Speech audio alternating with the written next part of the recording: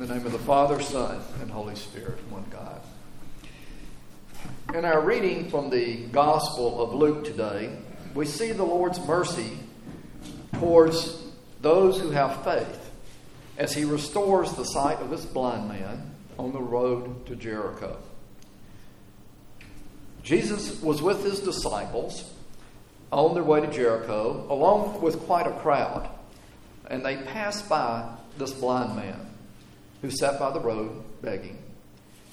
And as they go by, the blind man hears the multitude and asks what's going on. And then he cries out for God's mercy.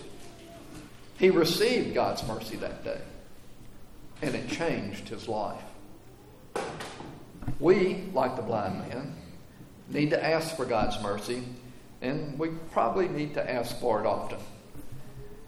Many times, beggars would be found at a city gate where people were passing in and out.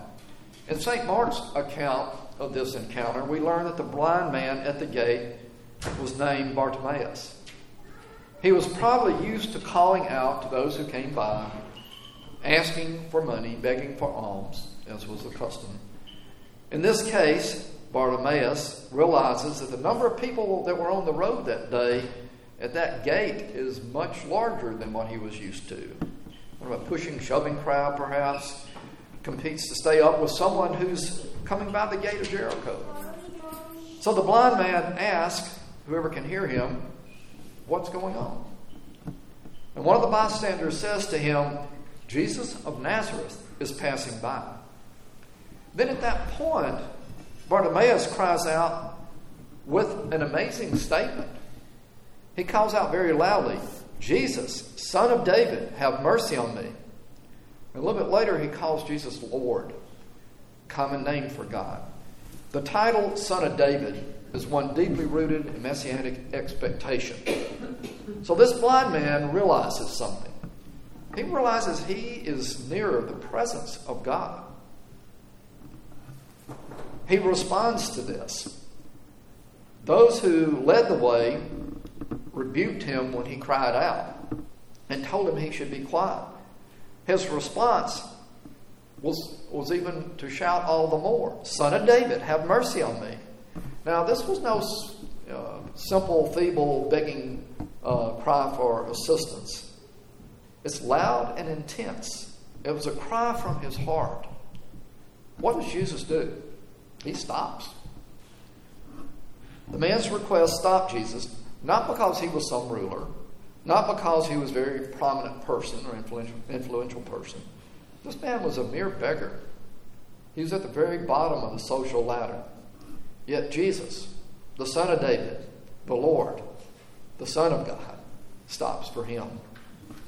With the noise of this great crowd around him, Jesus hears this man's cry for help. And as St. Luke says, so Jesus stood still and commanded him to be brought to him. Now, in Mark's account, it records how someone came to the blind man and says, be of good cheer, rise, he's calling you. So then he casts his garment aside and he comes before Jesus. Jesus might have passed him by if this man had not asked. Which kind of brings up a question for us. Are there things in our own lives that we miss because we would not ask for God's mercy? There can be many reasons why we don't ask. It took a lot of perseverance on his part for this blind man to get the attention of Jesus over the noisy group of people who crowded around as he made his way out of town. But he was determined. He did not let whatever was going on around deter him. Do we sometimes miss the grace of God has for us because we're too preoccupied with what's going on around us? Or can we get so busy just trying to fix things ourselves, we miss that Jesus is already nearby.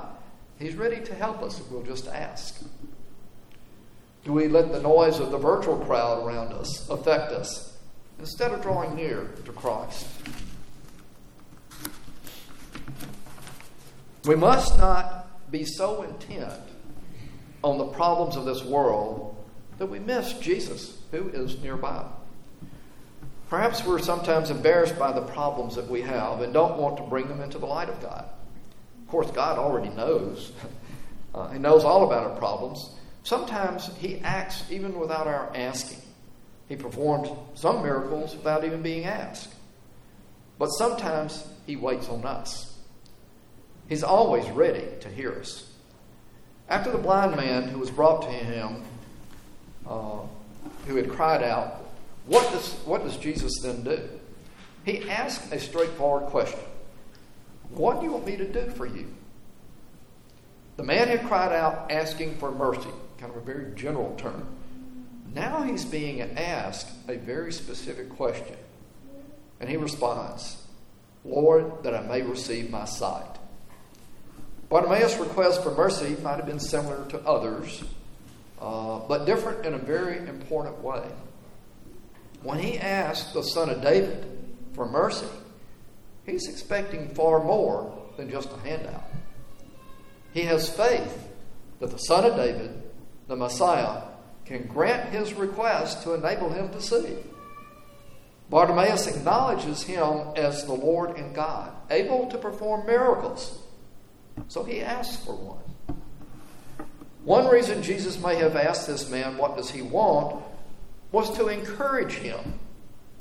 Encourage him to express his faith further, to cause him to think specifically about what he is asking. Now, because if Jesus does do what he asked, Bartimaeus knows that it's going to change the rest of his life. He is blind. He will soon be able to see. Jesus responds, receive your sight. Your faith has healed you. He speaks and the healing takes place immediately. The question that Jesus asked him, what do you want me to do, helped solidify that Bartimaeus truly wanted his life changed. Afterwards, he in fact followed Jesus, glorifying God. Sometimes we need our spiritual eyes healed. The turmoil, the conflict, the despair of the world at times can affect us spiritually. We need eyes to see God's glory even amidst this fallen world. We need eyes to truly see where our hope lies. Maybe we need to consider the question Christ had for Bartimaeus. What do you want me to do?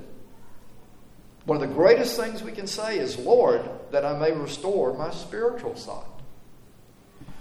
A year ago, no one anticipated the changes that would come into our world. There are two things, though, that are certain. Our world will always be changing. And secondly, what is most important never changes. Jesus commends the blind man for recognizing who he is with the eyes of faith, and then grants him physical sight as well.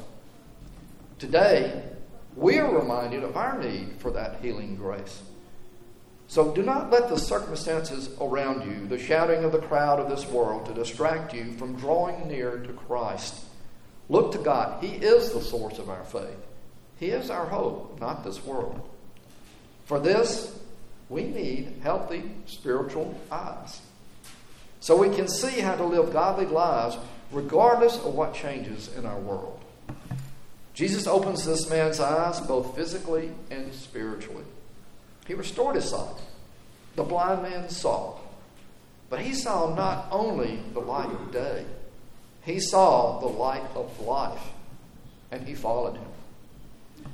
We too can ask Jesus to give us eyes to see spiritually. And keeping those eyes fixed on him, we can see how to live a godly life no matter what changes occur. In the name of the Father, Son, and Holy Spirit.